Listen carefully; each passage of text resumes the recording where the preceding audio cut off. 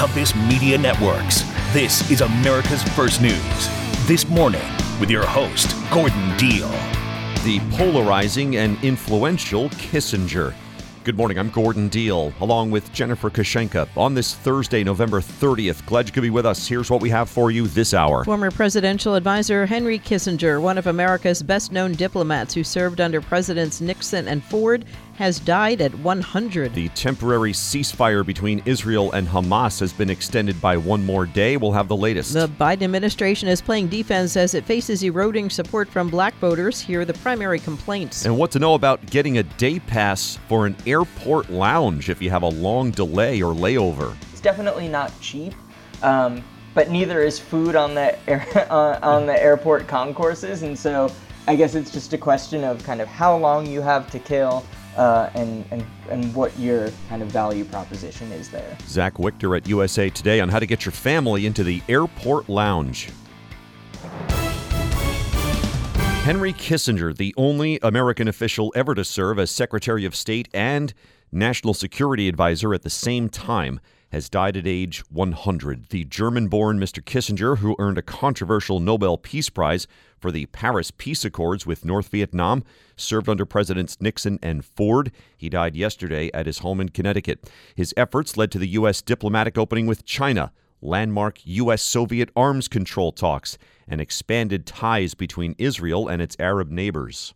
In no area of the world is it more difficult to promote a just and lasting peace than in the Middle East. While many hailed Mr. Kissinger for his brilliance and broad experience, others branded him a war criminal for his support for anti-communist dictatorships, especially in Latin America.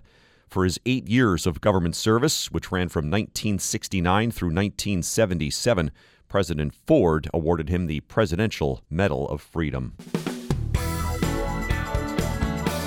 Israel and Hamas struck a last-minute agreement earlier today to extend their 6-day ceasefire by one more day to allow negotiators to keep working on deals to swap hostages held in Gaza for Palestinian prisoners. Shortly after the agreement, Israeli police said 2 Palestinian attackers opened fire at a bus stop during morning rush hour at the entrance to Jerusalem, killing 2 people and wounding 8 others. Both attackers were neutralized.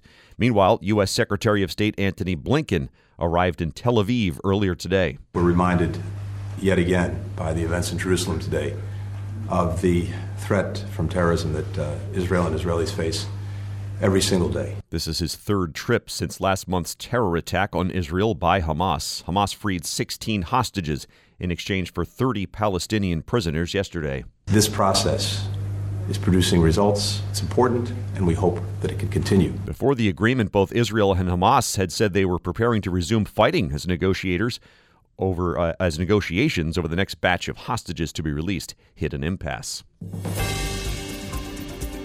To Washington now, House Speaker Mike Johnson is expressing concern about expelling embattled New York Republican George Santos from the chamber, but says he and other GOP leaders are going to allow people to vote their conscience. The vote is likely to take place tomorrow. There are people of good faith who make an argument, both pro and con, for the expulsion resolution for Santos. The 35-year-old Mr. Santos has survived 2 previous expulsion efforts in his first year in Congress and has said he will not seek re-election. A months-long investigation by the House Ethics Committee found that Mr. Santos sought to fraudulently exploit every aspect of his House candidacy for his own personal financial profit. He faces 23 charges in federal court, including criminal corruption charges. He also fabricated large aspects of his life story in his election campaign. Some Republicans are holding out hope that he'll resign first, but Mr. Santos has been adamant that will not happen. Hey, it's Gordon Deal, your personal HelloFresh holiday helper. Seriously, make your holiday festivities stand out with HelloFresh, with over 45 scrumptious recipes that will impress at your party. This season, indulge in the joy of cooking made simple. HelloFresh delivers right to your door, so it's convenient and saves time. And with the very specific step-by-step instructions from HelloFresh, it's easy for someone with zero kitchen skills like me to follow along. Make it the tastiest holiday season yet with HelloFresh. HelloFresh lets me ditch the store run. No stressing about running back and forth or worrying about forgetting something. Their farm-fresh and pre-portioned ingredients make cooking easy, fun, and affordable. Go to HelloFresh.com/GordonFree and use code GordonFree for free breakfast for life. One breakfast item per box while subscription is active. That's free breakfast for life at HelloFresh.com/GordonFree with the code GordonFree. Unleash the tasty seasonal flavors from America's #1 meal kit. Order HelloFresh today at HelloFresh.com/GordonFree. Hey, thanks for spending time with us. Welcome into Thursday. Black voters say President Biden has abandoned his pledge to always have their backs and are threatening to withhold their support in 2024. And some are even drifting toward former President Trump. It's a story by Jeff Murdoch, White House reporter at the Washington Times. Jeff, what are you hearing? Well, it's really interesting because what we hear from a lot of people in the media that the black community is angry that the president has promised to have their backs with his agenda. And that includes things like student loan forgiveness and cracking police reform. But what it really is, from talking to black community leaders and black political strategists, it's the same. It's the economy, that they have been hit harder, they feel, than the white community in terms of how the economy has impacted them. You know, grocery prices are soaring, gasoline prices are soaring, housing prices are soaring, and that really disproportionately hits the black community because they don't have the generational wealth of their or the savings of their white counterparts, according to studies. Wow. All right. So this fairly recent New York Times Siena College poll really seems to have gotten the attention of those who feel that the black community is not in good standing with President Biden here. What are the White House talking points here for the black community? Well, the White House talking points is that he has not given up on the black community, that he is going across the country and meeting with members of the black community. And he has provided support for historically black colleges and universities. He has taken action on criminal justice reform. But, you know, he has sent several $1 million over to historically black colleges and universities.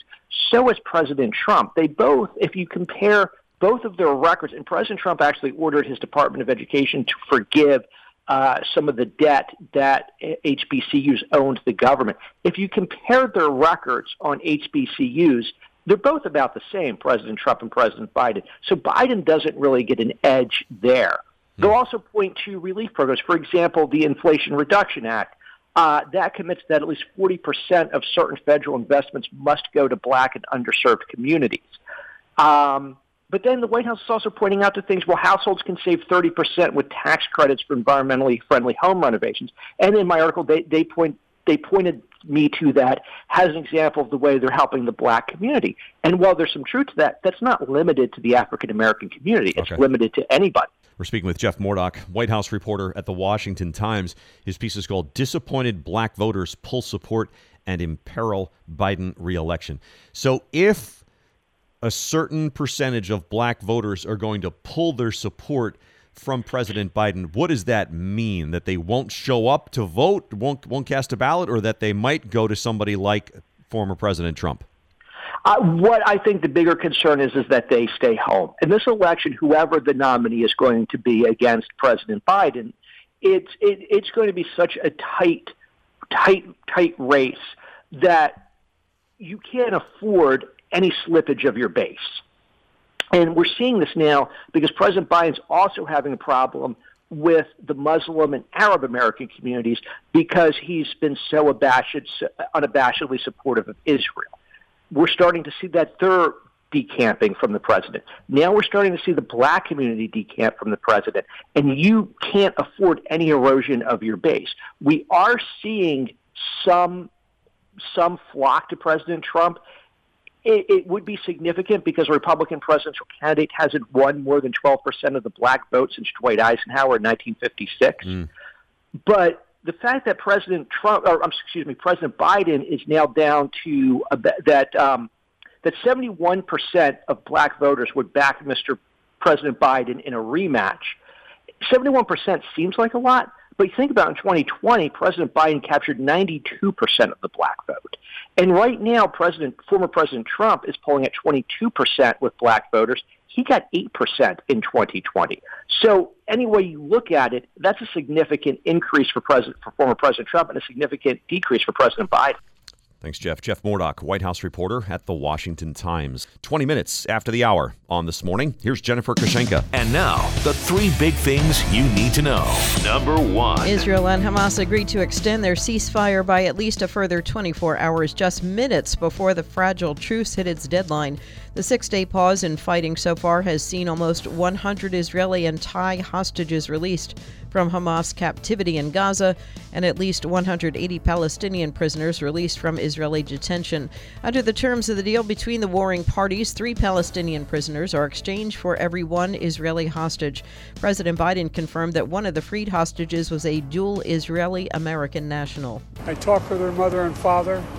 They're very appreciative, and things are moving well. She'll soon be home with their 3 children. Top officials from Qatar, Egypt, and the U.S. and Israel have been involved in the ceasefire talks. Number two. Henry Kissinger, the German-born American diplomat, academic, and presidential advisor who served as Secretary of State for 2 presidents and left his stamp on U.S. foreign policy for decades, has died at the age of 100. Kissinger was both revered and controversial, praised by supporters as a brilliant strategist, and condemned by critics as a master manipulator. Secretary of State Antony Blinken. Secretary Kissinger really set the standard for everyone who followed in this job. Kissinger maintained his global influence well after leaving public life, evidenced most recently by his meeting with Chinese President Xi Jinping in Beijing in July. Number three. More than 190 governments are gathered in Dubai for the UN's annual 2-week summit where nations attempt to forge a collective response to the problem of climate change. This year, 4 topics are expected to dominate the negotiations: a report on the worldwide implementation of the landmark Paris Accord, the future of fossil fuels, climate finance for poorer countries, and setting up a fund to pay for climate change. Vice President Kamala Harris will join the U.S. delegation at the conference this weekend. No surprise here, Taylor Swift is Spotify's 2023 most played artist. Swift was the most streamed artist globally, raking in more than 26 billion streams since January 1st. That means the pop powerhouse has dethroned Puerto Rican reggaeton star Bad Bunny, who held the title for 3 years in a row. He's now number 2, followed by The Weeknd and Drake. I just love what Travis Kelce has done for Taylor Swift's career. Yes, here, right. Thanks. Thanks, Kelsey. Thanks for being with us. With the holiday travel season in full swing, many flyers are thinking about how they can get behind those rarefied glass doors of the airport lounge. Lounge access has gotten more expensive, and the spaces themselves are more crowded with the proliferation of credit cards that include access. Are they worth it? Here's Zach Wichter, travel columnist at USA Today. Zach, what should we know? There are lots of different lounges at many airports and many different ways to get in. So obviously the ones that people are probably the most familiar with are the airline lounges, the American Airlines Admirals Club, the United Clubs, the Delta Sky Clubs. If you're flying those airlines on a premium ticket or you have very high status with them, you may be able to get in that way. But there are also a lot of non-airline associated clubs like the Amex Centurion lounges. There are lots of private clubs kind of across various airports that you can either buy membership to or pay for a day pass for or get some other way. So there are lots of different lounges, lots of different ways to get in. I personally am not always the biggest fan of the lounge. I kind of don't mind just making my way to the gate, and also I try to cut it a little close so I'm not spending a lot of time in the airport anyway. But the lounges can be great options for a lot of people, and obviously many travelers really like that experience of going into the lounge, especially if they have a long connection. And so, there are plenty of ways to get in, plenty of different options. So, I always think the family, you're traveling with a 1-year-old and a 3-year-old, and all of a sudden you find out there's like a 6-hour delay for your flight or something. I always thought that's an ideal time, even just to buy a day pass, but I'm not always sure what's involved with that. What about day passes? Yeah, so different lounges have different policies. Some do sell day passes, and oftentimes it's those independent lounges that are the most likely to sell day passes. Amex Centurion, which I mentioned before, is a little bit different when it comes to the independent ones because I believe you require a membership or you need to have the right credit card for that. But in many airports, especially big airports that handle a lot of connecting flights, there are lots of independent lounges as well that you can usually just go to the counter and if they have enough capacity that day, they'll sell you a day pass. Okay. Similarly, a lot of the airline lounges, if they're not super crowded and you're flying on that airline that day, you may be able to go to the counter and just see what's available. So if you're stuck in the airport with lots of, with your whole family, lots of people, a long time between flights, it's worth checking that out if you're going to be just sitting around anyway. And the other nice thing about most lounges is typically they offer food for free. So in addition to buying yourself access to a better seat, maybe a slightly less hectic environment than sitting out on the airplane the terminal concourse, you'll also be able to, grab a bite to eat. We're speaking with Zach Wichter, travel columnist at USA Today. He's written about airport lounges. If you were to buy a day pass, what might that set you back? And you have to buy one for everybody in your group. You do, yeah. And so I would say typically you're looking at probably around $80 or so. One of the ones that I saw, American Airlines Admirals Clubs, if you are flying on an American ticket that day and you want to go to the AA lounge, it'll be $79 per person, and you have to have a valid ticket for that day. So it's definitely not cheap, but neither is food on the airport concourses. And so I guess it's just a question of kind of how long you have to kill and what your kind of value proposition is there. Thanks, Zach. Zach Wichter, travel columnist at USA Today. Tired of trying to separate fact from fiction? Get your information from a source you can trust. You're listening to America's First News. This Morning with Gordon Deal. Thanks for spending time with us. Welcome into Thursday, November 30th. Gordon Deal, Jennifer Kashenka. Some of our top stories and headlines. Longtime American statesman Henry Kissinger has died at 100. Israel and Hamas agree to extend their truce for another day today. The next expulsion vote for New York Congressman George Santos is expected tomorrow. USA Today says an off-the-books tavern allowed for invitation-only day drinking inside the North American Aerospace Defense Command in Colorado. Aaron Rodgers practicing with the Jets, Seahawks and Cowboys in Thursday Night Football, and the Cat Adoption Post hailed for its brutal honesty. That story in about 20 minutes. This portion of the program is brought to you by Dell. Black Friday is Dell's biggest sale of the year. Save on laptops still, like the XPS 13, engineered to do it all on the Intel Evo platform and more. Shop now at Dell.com/deals. Americans, by many measures, are unhappier at work than they have been in years. Despite wage increases, more paid time off, and greater control over where they work, the number of U.S. workers who say they are angry, stressed, and disengaged is climbing. Here's Vanessa Furmans, Deputy Bureau Chief at the Wall Street Journal. Vanessa, what's up here?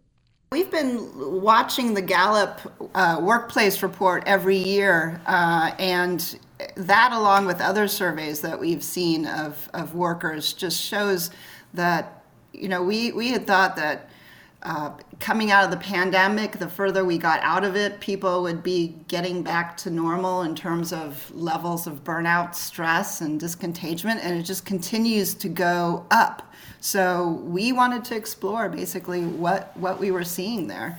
But in terms of the Gallup report itself, when you break down U.S. workers in particular, they say they're more angry, more stressed, and more disengaged than they were even last year. Goodness. How much of a role does inflation play? I think that plays some chunk. One big thing that has gotten better for a lot of workers is that wages really started to jump in the second year of the pandemic. If you will recall, the whole decade before, we really didn't see a lot in wage increases. As we were still coming out of the financial crisis, and workers just didn't have the leverage really to push through big pay raises. But we've seen that, and we thought that would really make people like their jobs a bit more. But, as we all know, inflation has taken a big chunk out of those pay raises. Yeah. You spoke to this woman, this Lindsay Leesman, 38 years old, I think worked for a philanthropy outfit. What's her story? What'd she say? I found like a really good story because she really encapsulates what's going on with a lot of workers in terms of their expectations. A big part of this discontent that we're seeing now seems to be a lot about expectations. People have higher expectations of what they want out of their work life and their job. And with her, before the pandemic, she was going to the office, commuting 5 days a week. During the pandemic, she started working remotely, like a lot of us, realized how beneficial that was to her and her family in terms of flexibility and being there to put her son on the school bus and being there when he got home. And, a lot of people realize, hey, we can do this, we can work just fine without our commutes. And now that people are being called back to the office, in Lindsay's case, it was 2 days a week.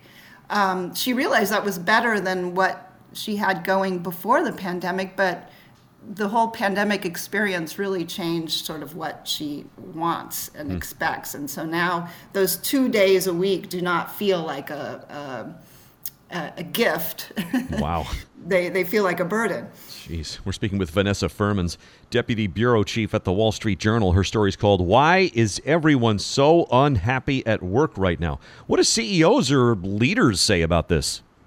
Well, they're frustrated too. I mean, from a business leader's perspective, they think that, look, we spent lots of money, but we also spent a lot. We paid a lot of attention to employees' burnout, work stress, and so forth during the pandemic. A lot of companies spent a lot more money on these kind of things to help workers out, like childcare assistance, well-being bonuses. More companies offer more paid time off than they did before. So they are kind of throwing their hands up in the air. They don't understand why workers are still dissatisfied and discontent even after all the extra money they've spent. Yeah. What about, does the distance represent a problem at times? Distance between a worker and the office, for example? Yeah, it cuts both ways. I mean, as we all know, a lot of workplaces are now hybrid. So some people are in the office, some people aren't. A lot of people don't work in the same place as their boss does or their coworkers. So that creates some disconnectedness among workers. The other issue is that people like their remote work in terms of flexibility and freedom and control. At the same time, even someone who's very happy to have those options can also feel somewhat more isolated from coworkers, from their workplace, and that seems to also be contributing to discontent. Thanks, Vanessa. Vanessa Furmans, Deputy Bureau Chief at the Wall Street Journal. It is time now for the Mic Drop with this morning's Mike Gavin. Good morning. Well, it's becoming increasingly clear that if you're looking for a bulletproof job security, moving to Australia and becoming a snake catcher is the move to make. We have two new harrowing snake stories today. We start with the curious snake that had to be rescued after lodging its head in an energy drink can. A snake catcher posted pictures of the trapped reptile on Facebook, showing the venomous copperhead snake flailing about with a purple aluminum can stuck to its head. The snake handler said she was able to free the snake without it suffering any serious injuries, and then took the opportunity to remind people to make sure they crush their cans before tossing them so that the copperheads with their tiny heads don't end up in a sticky situation. Apparently the way they work too, their scales only move them forward, the snakes, so once they're in they get their head in the can, they can't back out. At that point, they can only move forward, and so getting a can off your head once it's stuck would be increasingly difficult. Right, so it looked like maybe they cut the end of the can off so the snake could continue to slither out. The opening going forward. Yeah. Oh boy. Very carefully, because that was a pretty decent sized snake there. As soon as you said venomous copperhead snake flailing about, yes, I started running. You're in the next zip code at that point. I'll see you later. Leave it to the pros. Yeah, let me know when it's over. And maybe I'll come back. You'd imagine like a bunch of kids. Hey, can you help us? Look, this snake is stuck. Yeah, peace out. Not me. A venomous copperhead snake flailing about. The good news is there are plenty of snake handlers available in Australia. At least it seems so. Like I said, good job security there. Man. Speaking of which, and if you're trying to lose weight, stepping on the scale can be one of your least favorite chores of the week. Now imagine that your scale was being stalked by a scaly, poisonous intruder. A snake catcher was called to a South Australian home where a woman spotted a venomous snake in her bathroom and watched it slither right into her scale. Video also posted to Facebook Facebook showed the snake wrangler removing the juvenile eastern brown snake from inside the woman's scale, with the caption joking that the little snake must have been concerned about his weight.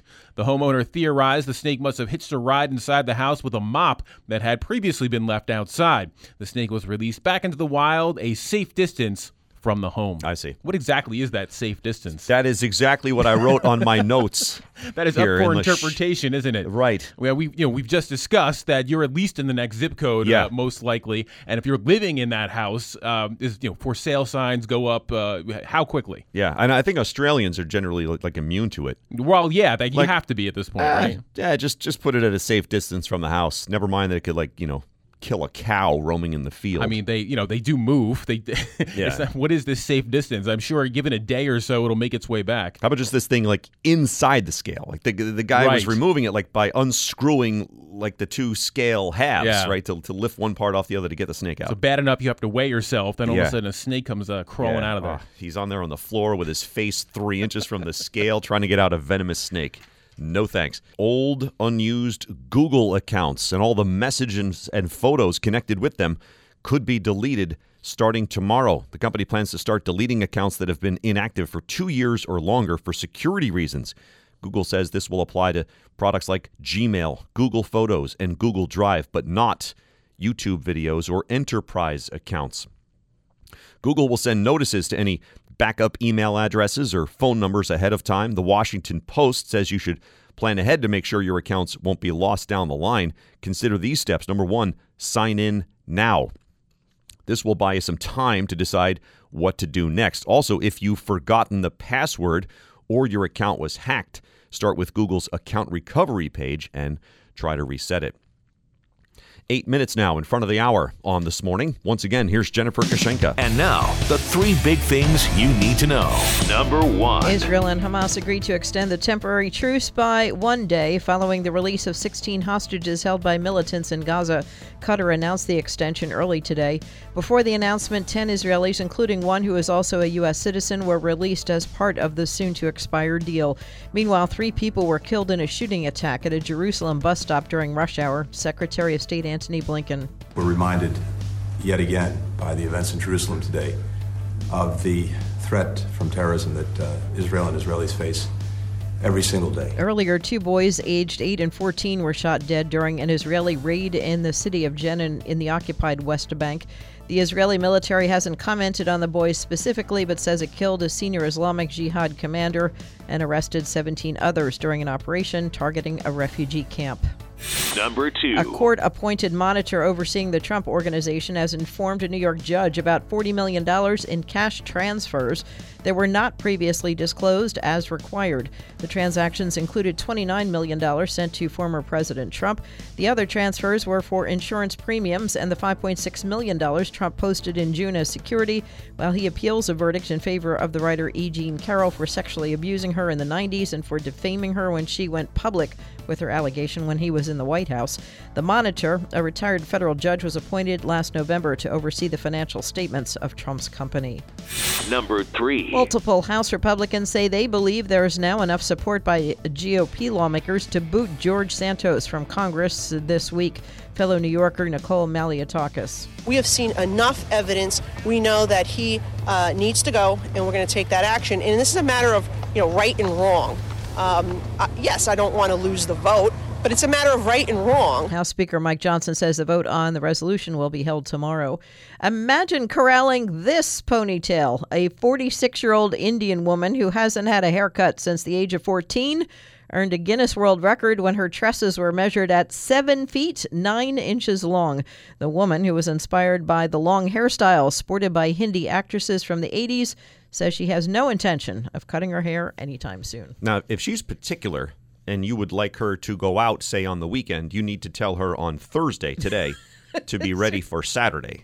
I don't know how you don't trip. 7 feet. How do you pack that up? I don't know. Jeez. Thank you, Jen.